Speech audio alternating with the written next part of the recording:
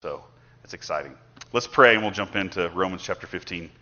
Heavenly Father, thank you again for this day. Thank you for your word that we're about to open. And thank you for the gifts that you've given Tanner to share with us as well. And I pray, Lord, that we would always see you working in the midst of so many people, whether in our church, on the campus that's just across the street, or even outside in the outskirts of this community in this region, that we would be blown away by how you work and you move, and that we would want to be a part of that.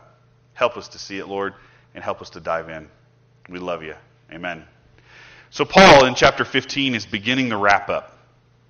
Chapter 16 is an entire personal greeting, and you even get to see in 6:22 who actually wrote the letter.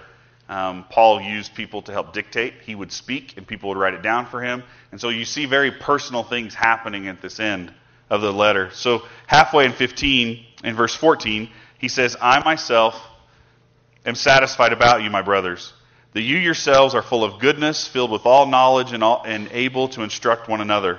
So he tells them, he sets them up pretty succinctly that I'm for you. I don't have bad things for you. There's some stuff that I needed to help you with, some stuff I needed to help clarify for you. You wrote a letter to me, and I'm responding to you, but I'm for you. And you have all that it takes. I'm satisfied about you. Now that's an interesting thing, because a lot of Paul's letters, when he writes them, he's not very satisfied. The church in Philippi, but when you look at 1st and 2nd Thessalonians, the letters to the church in Corinth, the letter to the church in Colossae, I mean, he's consistently saying, you got some issues, and you need to fix them.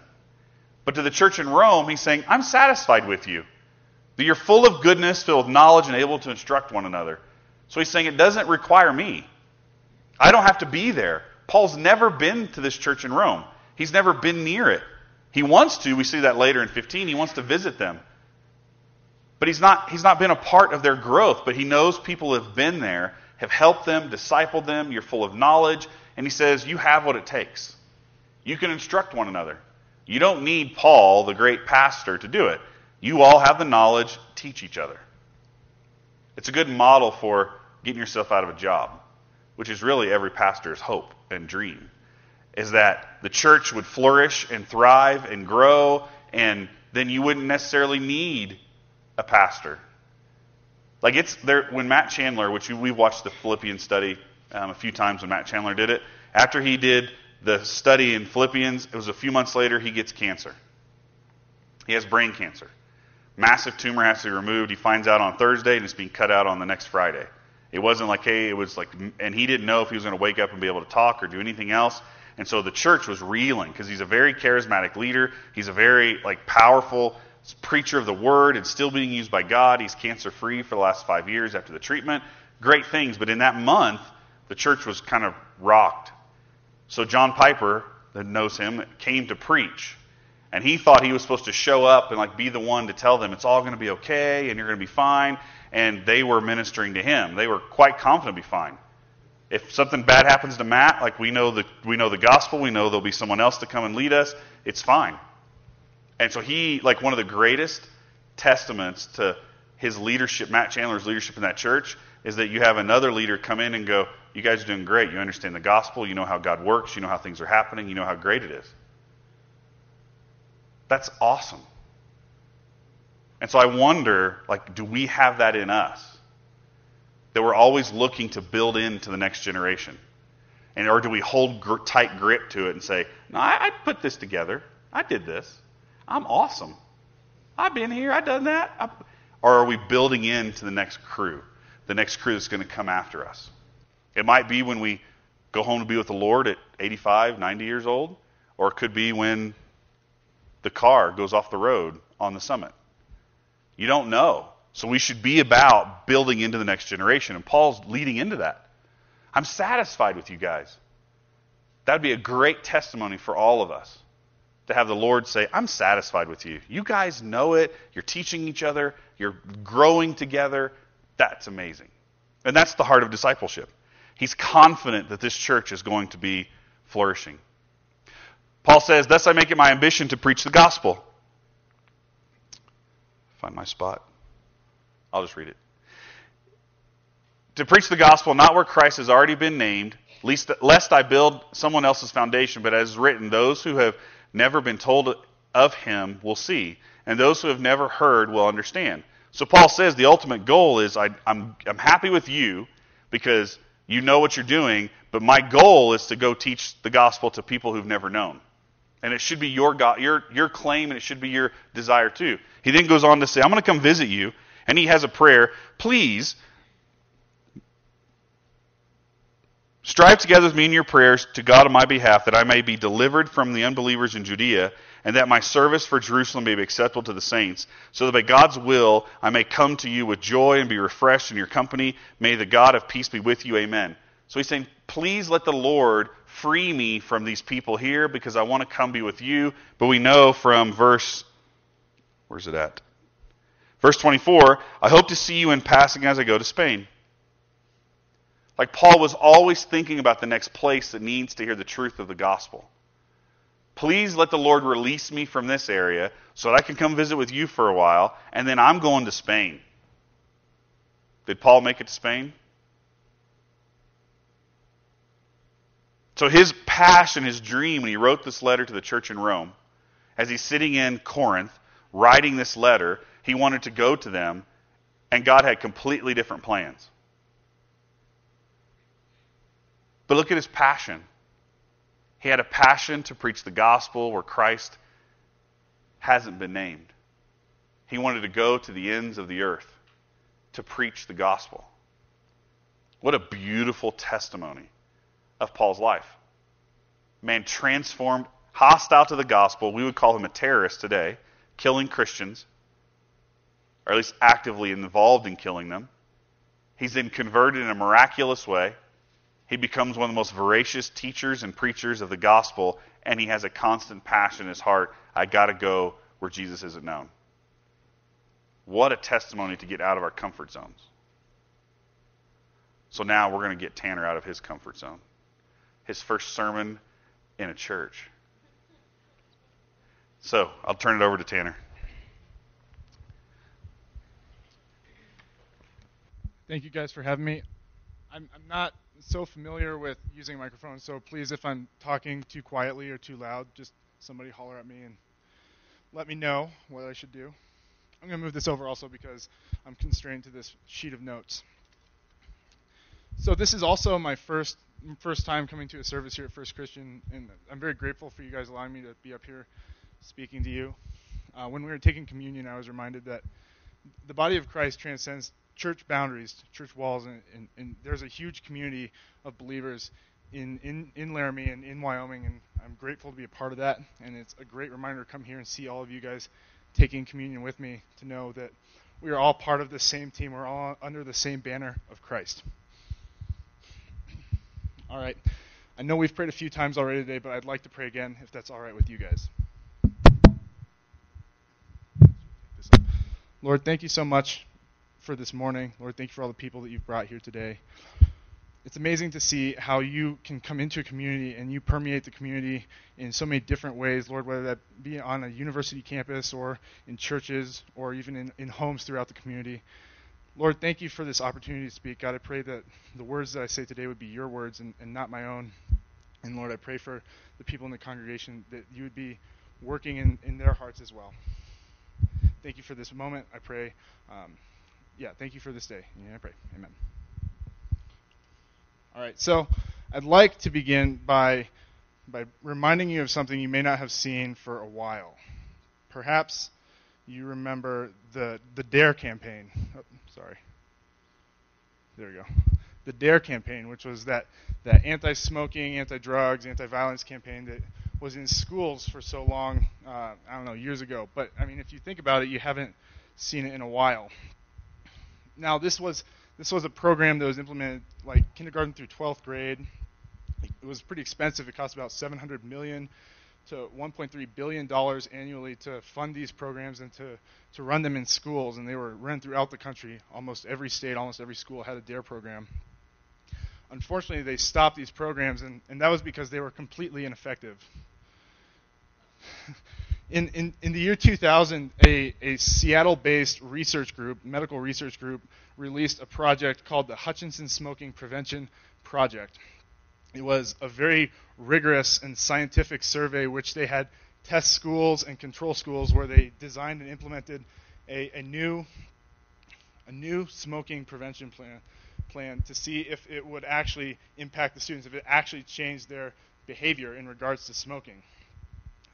Dr. Richard Clayton, another doctor, said it's ushered in a new standard of scientific rigor for prevention research. It was extremely meticulously conceived. It was very engaging at every level, from third grade all the way to senior year of high school. And it was scientifically accurate. They would survey students, they were third graders, all the way up to 2 years past college to see how they would react to how they were involved in smoking, how they were affected by their peers through smoking, things like that. And interestingly, between the control group and the test group, there was virtually no difference in the amount of smoking that the students were engaged in. No difference. It was about 0.3%, which is completely negligible when you consider the size and magnitude of this study. But why does this matter to us? I wonder why I'm talking about smoking at a church. Well, I think that we tend to do the same thing when it comes to evangelism. We tend to go for big and flashy programs. We bring in very charismatic speakers, and we'll have these large conventions where people come and hear the gospel, and it's almost like a business where we try to take in unbelievers, and then on the other side of the factory we put out Christians. And it's very, there's like Lifeway Research, which is a Christian research organization, has done some research on high school students, and they found that up to 70% of high school students who are churchgoers in high school, upon graduation, leave the church. That's a huge percentage of students. 70% is very significant. And so it makes me wonder, what is wrong? Why are so many people hearing the gospel and still walking away from the church? I mean, they're hearing the gospel. They do know it. People like Billy Graham, you hear so many good stories, so many testimonies of people who were changed. Their lives were changed by his crusades and the things that he did. The way he shared the gospel of Christ to so many people. But you also see so many times that people hear the gospel and they walk away from it. They'll hear it and they walk away. It's like the parable of the soil on the dirt. They're like the ones who are. It's like the seed that's sown onto the rocks, where it takes root but then is then swept away. Now, evangelism is a good thing. I don't want you guys to think that I'm bashing evangelism in any way. Absolutely important. In fact, it's the very necessary first step to showing someone the gospel, to making a disciple. The person has to hear the gospel, and that's done through evangelism. But it's only the first step in a process. And that we need disciples. We're making converts through evangelism, but what we need are disciples. We need a process by which we can take converts and turn them into disciples. And what that is that's called discipleship. And that's what we're going to examine today. We're going to look at the blueprint of discipleship, if you will, as laid out in 2 Timothy chapter 2, verses 1 through 10. So if you don't mind, I'd like to read this scripture. So it says, "You then, my child, be strengthened by the grace that is in Christ Jesus. And what you have heard from me in the presence of many witnesses, entrust to faithful men who will be able to teach others also. Share in suffering as a good soldier of Christ Jesus. No soldier gets entangled in civilian pursuits, since his aim is to please the one who enlisted him. An athlete is not crowned unless he competes according to the rules. It is the hardworking farmer who ought to have the first share of the crops. Think over what I say, for the Lord will give you understanding in everything. Remember Jesus Christ, risen from the dead, the offspring of David, as preached in my gospel, for which I am suffering, bound with chains as a criminal. But the word of God is not bound. Therefore I endure everything for the sake of the elect, that they also may obtain the salvation that is in Christ Jesus with eternal glory." So immediately, upon reading this passage, we can see three components of what discipleship should look like. We see, first of all, how discipleship works. And then we also see the qualifications of a disciple maker. And finally, we see the power behind discipleship. So once again, how discipleship works, the qualifications of a disciple maker, and the power of discipleship. But before we get into those things, let's take a look at the background of 2 Timothy and the context of why Paul is saying this. Well, the first thing that we can see is that 2 Timothy is one of three pastoral epistles. The other two are 1 Timothy and Titus. And basically what this means is that Paul is writing to someone who has pastoral oversight of a church. essentially they're pastors of their own churches, and Paul is writing them, encouraging them, teaching them how to run a church. But also, these pastoral epistles discuss Christian living and doctrine and leadership, which are things that apply to all of us no matter who we are, things that we need to be familiar with as believers. We can also notice from the context that this is Paul's last letter. He was in Rome when he wrote this during the reign of Emperor Nero, who was infamous for his persecution of the Christians. He would mercilessly kill Christians, and he would persecute them relentlessly. And this was when Paul was in Rome. He was in prison there, awaiting his death, awaiting his execution. We also notice that Paul's friends have deserted him. In 2 Timothy 1:15, you see Paul say, "You know that everyone in the province of Asia has deserted me, including Phygelus and Hermogenes." And later in verse 4:10, he says, "For Demas, because he loved the world, has deserted me and has gone to Thessalonica. Crescens has gone to Galatia, and Titus to Dalmatia." So whether it be for other ministry opportunities or because of reasons like loving the world, all of Paul's disciples, all of the people that he had been pouring into, his friends and his family, had left him and are elsewhere now, leaving Paul alone in Rome, awaiting his execution. And so with that in mind, we can look at the theme of faithfulness and the fact that this is as a last word from a spiritual father to a spiritual son. It's very personally written. The tone of the book is very personal because Paul is awaiting his death, and he's writing to Timothy, and he's asking Timothy to characterize his life in a certain way. Paul knows that he's no longer going to be a leader in the church, and he needs somebody to step up and fill that role for him. And he's telling Timothy how to do that. So now that we've looked at this, let's look at the first part of 2 Timothy 2. It says, "You then, my child, be strengthened by the grace that is in Christ Jesus, and what you've heard from me in the presence of many witnesses, entrust to faithful men who will be able to teach others also." At the very beginning of this chapter, you see Paul talk about strength coming from the grace that is in Christ. But what does this mean, the grace that is in Christ Jesus?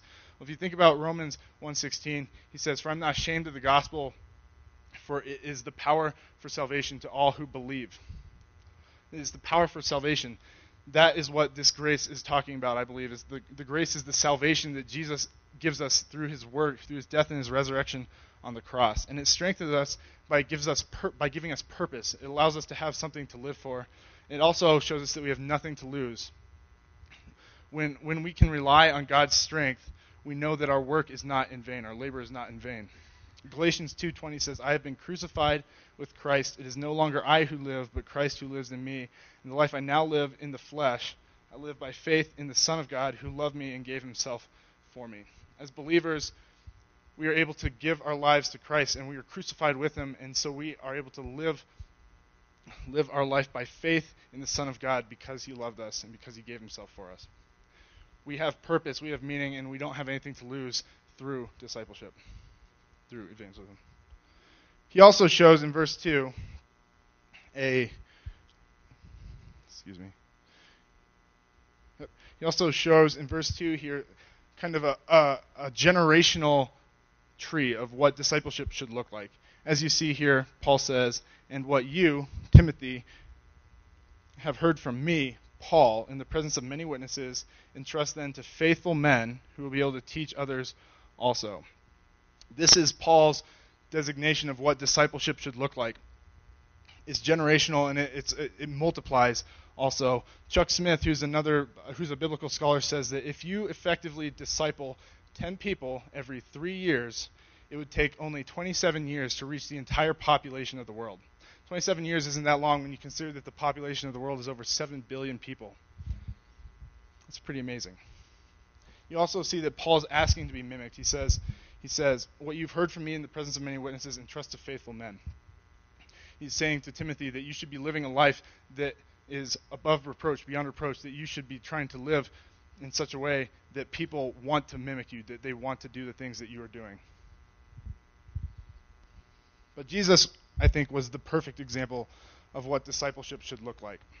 Jesus did everything with purpose. From the beginning, from the moment he was born to the day that he died, everything he did was done with the intention of reaching the lost people and showing them that God wants them to be with him.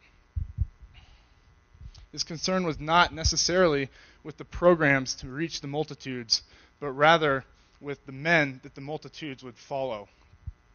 He spent so much time pouring into his disciples. Jesus was an itinerant preacher, traveling from town to town, preaching sermons and teaching people along the way, but his disciples were always with him, and he took common everyday moments to show them what it means to live the Christian life, to show them how to build the church.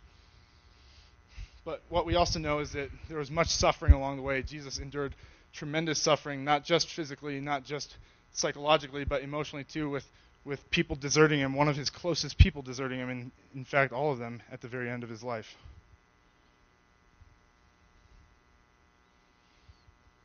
So that brings us to the next part of this passage.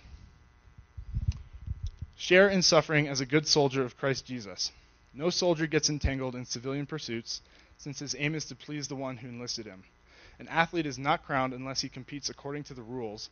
It is the hard-working farmer who ought to have the first share of the crops. Think over what I say, for the Lord will give you understanding in everything.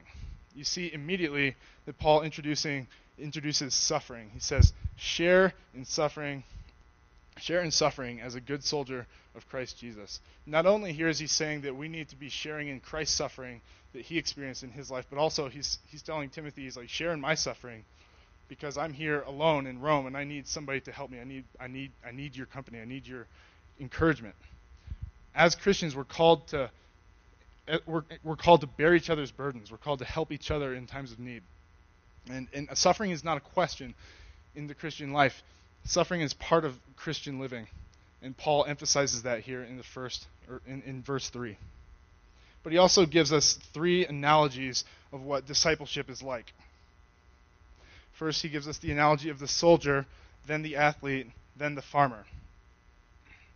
Now, there's some observations we can make about these right away. The soldier is somebody who understands a chain of command. They're very obedient. When their superior officer tells them to go do something, they go do that because it's an order. They know that if they disobey the order, there are consequences for that. Also, soldiers endure very rigorous and extensive training. If they slacked off on their training, when the battle came, they would not only endanger themselves, but they would endanger those around them.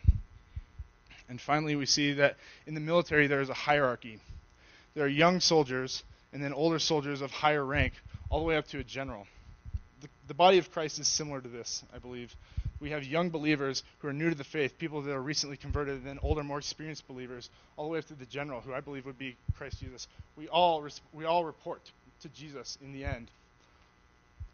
But we also have responsibility as we become more mature believers to help the younger believers to know what it means to be a Christian, to walk the Christian life, to be disciples. Then we also can look at the athlete. The athlete is someone else who also endures very rigorous training. But they do it for a different reason. Instead of doing it to please his enlisting officer or to find glory on the battlefield, they do it for a goal. They have a prize that they want to win, that they want to gain. I was an athlete myself. I used to wrestle here at the University of Wyoming. So I kind of understand what this is like to train as an athlete. I knew that when I would go compete in front of a crowd, when I would go compete at the Uniwyo Stadium or at an opposing team's stadium, I knew that it was much more intense and much more physically and emotionally and psychologically demanding than it would be training in the practice room. So when I trained, we would have to train for far longer than a wrestling match would actually last. We'd have to train far harder than we would actually compete in a wrestling match because we knew that things were different when competition actually arose. And it's the same way here for the athlete. They fixate on a goal and they train extra hard. They train harder and harder because they know that things are more difficult when the situation for competition actually occurs. Finally, we can look at the farmer. The farmer also must endure very hard work. They go through extremely difficult conditions and hard work so that they can develop a crop. But the goal that they strive for is much less glamorous than that of the athlete or of the soldier. Rather than competing for a medal or a prize or for glory on the battlefield or to please an enlisting officer, they simply work hard to have a living, to make a living. I think of all those times this spring when we were here sitting in church, but it was snowing outside and the conditions were terrible. And I thought about the ranchers who had to go out early in the morning and make sure that all their cattle were safe and not dying in the snow, because if they did die, that would be a loss of livelihood for them. One missed day of work for a farmer could be a failed crop and could mean that his family goes hungry in the next year. But all of these have a common factor as well, and that is single-mindedness. The soldier single-mindedly trains, as does the athlete, and the farmer single-mindedly works hard. All of these also endure suffering, but when they have suffering and when they have hard work involved, they put it out of their mind and single-mindedly pursue the goal that they have before them. It's the same thing. We have to do the same thing as believers. When suffering arises in the Christian life, which it probably will, which it will arise in your life, we need to put that out of our mind and remember the work that Christ did for us on the cross. We have to keep that at the forefront of our mind. But I don't believe that these are all examples meant to be seen as separate analogies of what the Christian life is like or what discipleship is like. I think that Paul put them together as complementary examples. Let me explain what I mean. First, we have the soldier, and I believe that the soldier is similar to the missionary in the Christian life. People that go out on the front line that are striving to share the gospel to people who are not only unfamiliar with it, but also hostile towards it. People that go to the 1040 window or to China, all these different places where people don't even know the gospel and where you could be imprisoned or even killed for speaking it. People like Jim Elliot, who died preaching to the Huani Indians in Ecuador and is famous for saying, "He is no fool who gives what he cannot keep to gain that which he cannot lose." Another example is Hudson Taylor. Hudson Taylor is a missionary who spent 50 years in China preaching in an environment that is hostile to Christianity. 50 years, that's essentially his entire life. And another example comes from the famous movie Chariots of Fire. You're probably familiar with Eric Liddell as the person who wouldn't run his race on a Sunday. He was a 100-meter sprinter, a Scottish 100-meter sprinter. And when he found out that his race was going to be run on a Sunday, he decided that he wasn't going to run it because it conflicted with his Christian view of the Sabbath.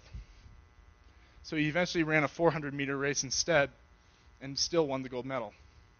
But what most people don't know about Eric Liddell is that after his career as an Olympic runner, he was a missionary in China. In fact, he spent the remainder of his life after the 1924 Olympics in China ministering to people that didn't know the gospel. It's amazing. You hear a lot of amazing stories about him during his time in China. For example, there were some people that knew him while he was a minister out in China, and they remember saying that they had no idea he was a prodigious athlete, that they had no idea that he was an amazing runner who had won a gold medal. They just knew him as a great guy, a nice guy who would teach them English. And then what's also incredible about Eric Liddell is that during World War II, after his time in China, during World War II, he was captured by the Japanese and put in an internment camp, along with many other Westerners who were in China during that period. And he continued to preach the gospel even in those conditions until the day he died of a brain tumor in that internment camp. Amazing. Powerful people on the front line serving God. But then you also have the athlete who is like the scholar. These are the people who are meticulous about the rules and the doctrine, those who scrutinize over the Bible every day and who are very familiar with the history of the church and Greek and Hebrew, the apologists, theologians, language and history scholars, people that learn the Bible as best as they can so that they can teach us, the laymen, about what is actually being said there or what actually happened in the history of the church. Some of these people are people like John MacArthur or Wayne Grudem, John Piper or James White, people that you're probably familiar with if you've been in Christian circles long enough. But I'd like to give a personal example with this to express what this means. You see here in the verse it says, an athlete is not crowned unless he competes according to the rules. I'm a wrestler. I understand the strategies and rules and techniques of wrestling. So I can compete better as a wrestler than I can as, say, a basketball player. But in both sports, I can work hard. I can run up and down the court. I can compete with a lot of heart and desire But unless I know the rules as a basketball player, I'm still going to foul out because I don't know what constitutes a foul. And I'm not going to make very many shots because I'm not very practiced at shooting a basketball. A good basketball coach would not recruit me as a basketball player.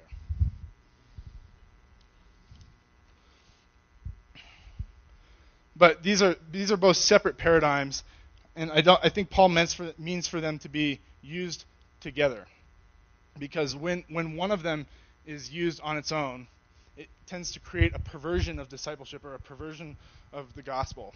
For example, if you have too much of the soldier paradigm, what you'll end up with is a works-based faith, saying that I need to be going out into the field, I need to be being a missionary all the time, fasting, praying, all these things constantly so that I can get to heaven.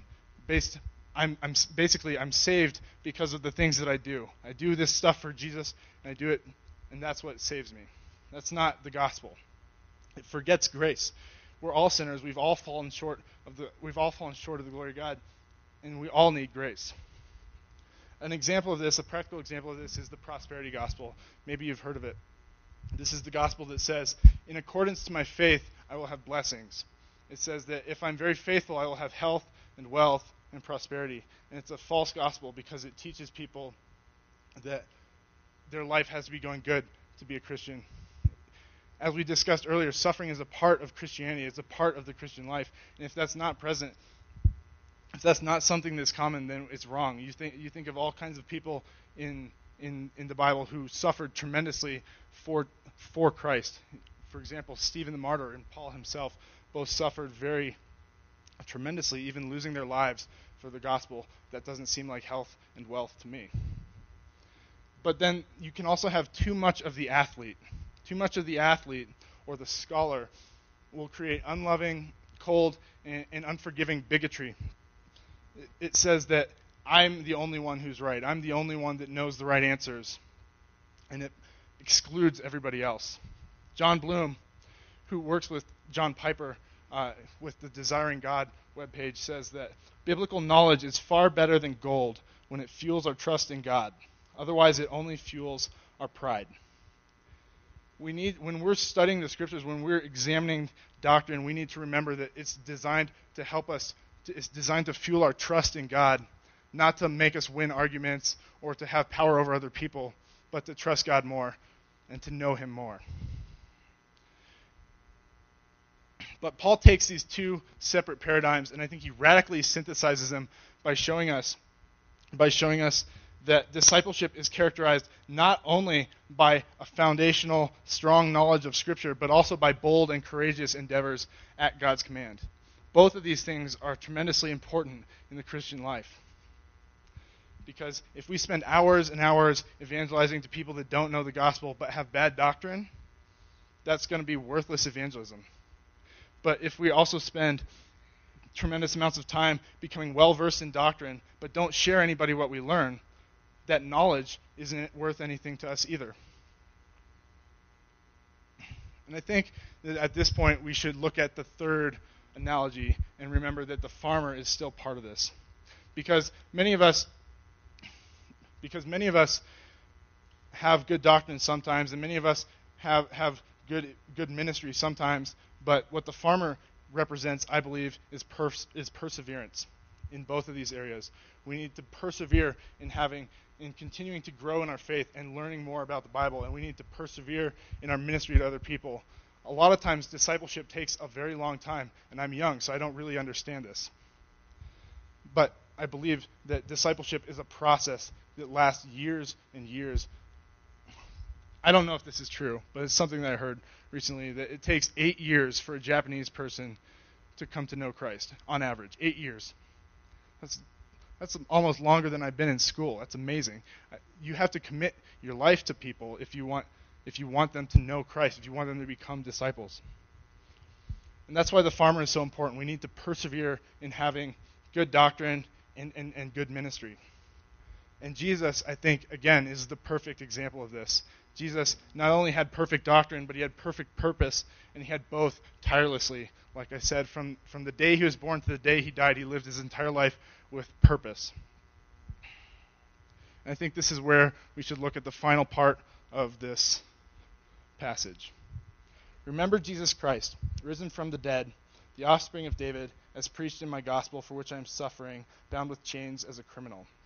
But the word of God is not bound. Therefore I endure everything for the sake of the elect, that they also may obtain the salvation that is in Christ Jesus with eternal glory. The power of discipleship comes from God. The power of discipleship is enabled and empowered by the Holy Spirit. We talked about Jesus a moment ago. Jesus was God. How are we supposed to emulate the God of the universe who created everything, who is by definition perfect in everything he does? How are we, just humans, supposed to mimic that? Well, we need to rely on the power of the Holy Spirit. In John 16:7, Jesus says, "Nevertheless, I tell you the truth, it is to your advantage that I go away. For if I do not go away, the Helper will not come to you. But if I go, I will send him to you." Here he's talking to the disciples who are mourning the fact that Jesus is going to go away, that he's going to die and leave them. But Jesus says, it's better for you that I send the Holy Spirit back, because the Holy Spirit is going to empower you in ways that I could not. It's better for us to have the Holy Spirit in our lives than to even be walking side by side with Jesus, according to that verse.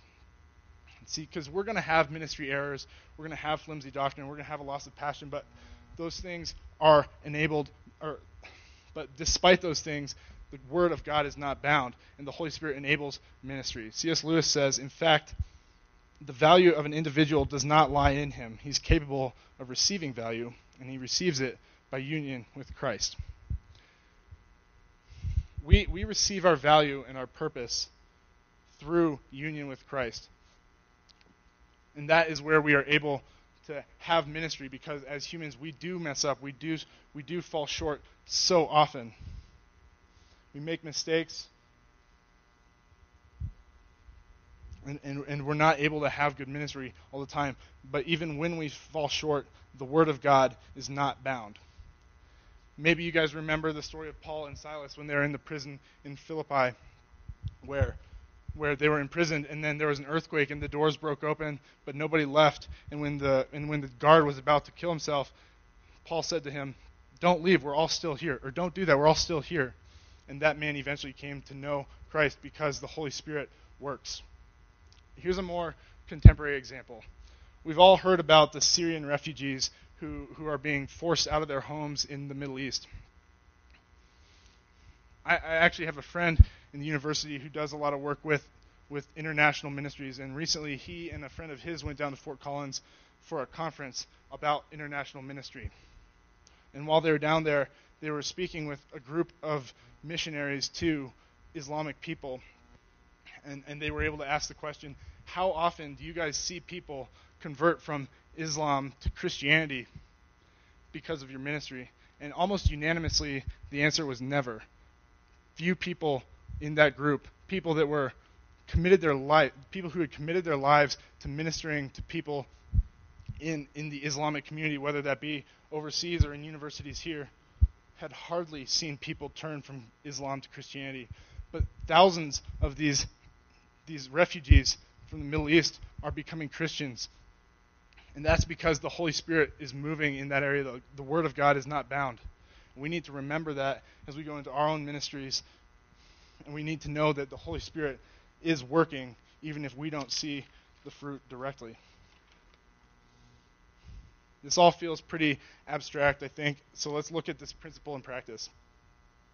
There are three things that we can do, three things that we can see that we can apply in our lives in regards to this passage. First of all, we can seek discipling relationships. As we saw on the tree earlier, we know that if we're in the position of Timothy, we should be looking for reliable men that we can help learn the gospel and help become better Christians so that they can teach others.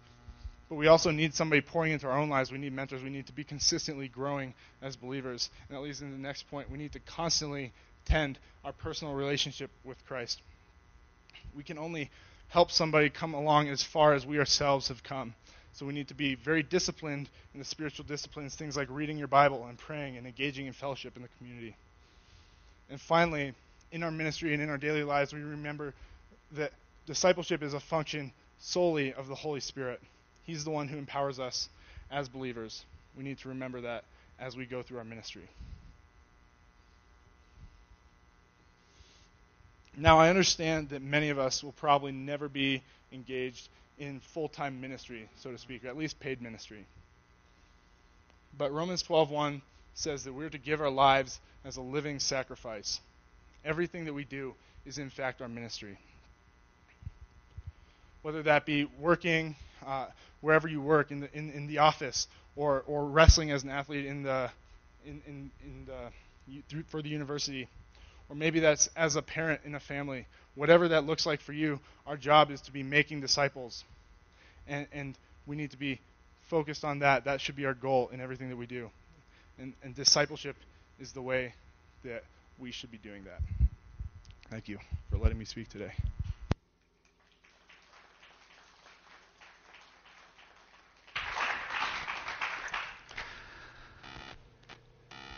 Thankfully, Tanner is not going anywhere.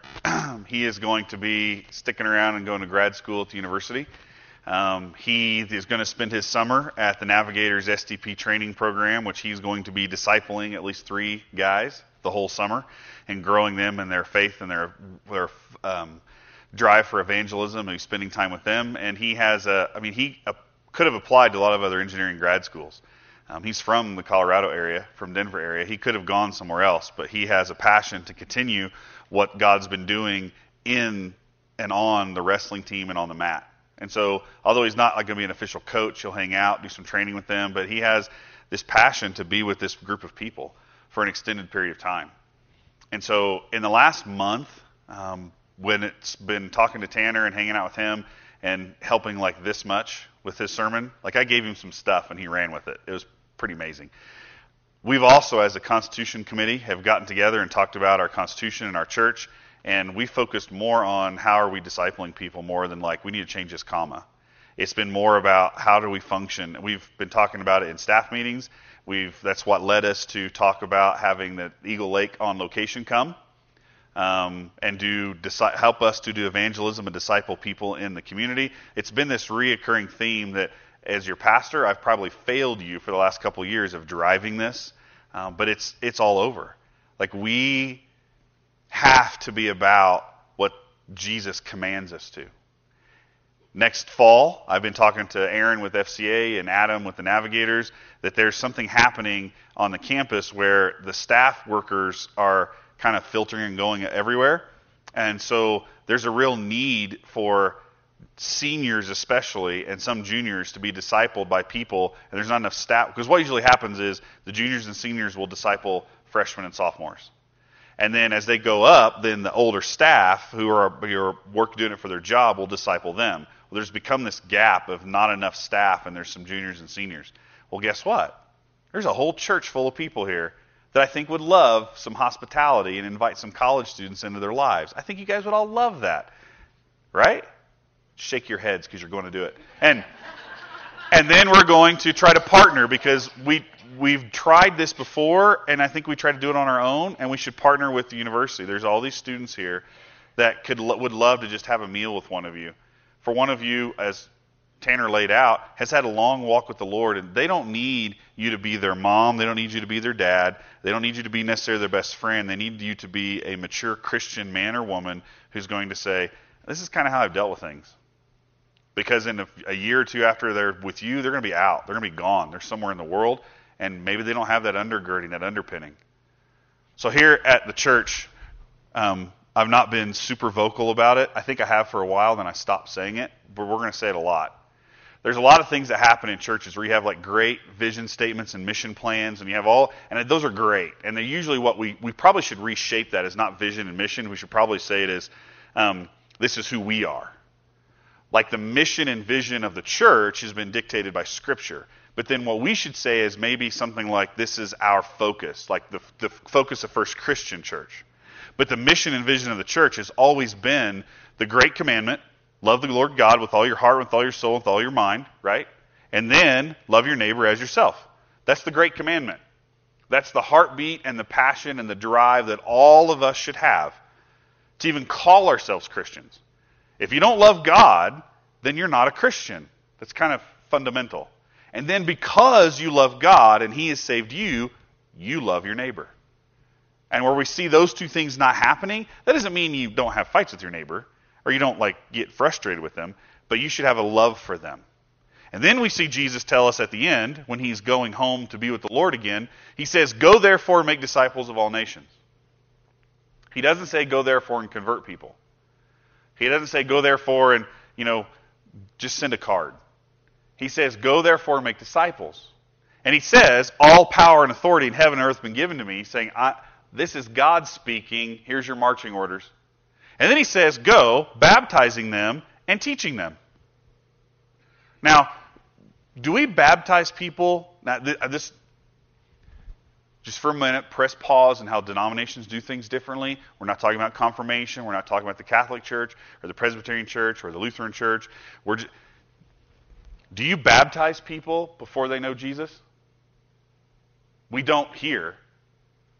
And you have to understand how Presbyterian, Catholic, and Lutheran churches do it. That's a promise of dedication and leads to confirmation. So let's do both. We don't confirm someone in a Catholic church or in a Lutheran church or a Presbyterian church. You don't confirm them before they know Jesus. We in this church and in Baptist churches and in Methodist churches, you don't baptize someone before they know Jesus.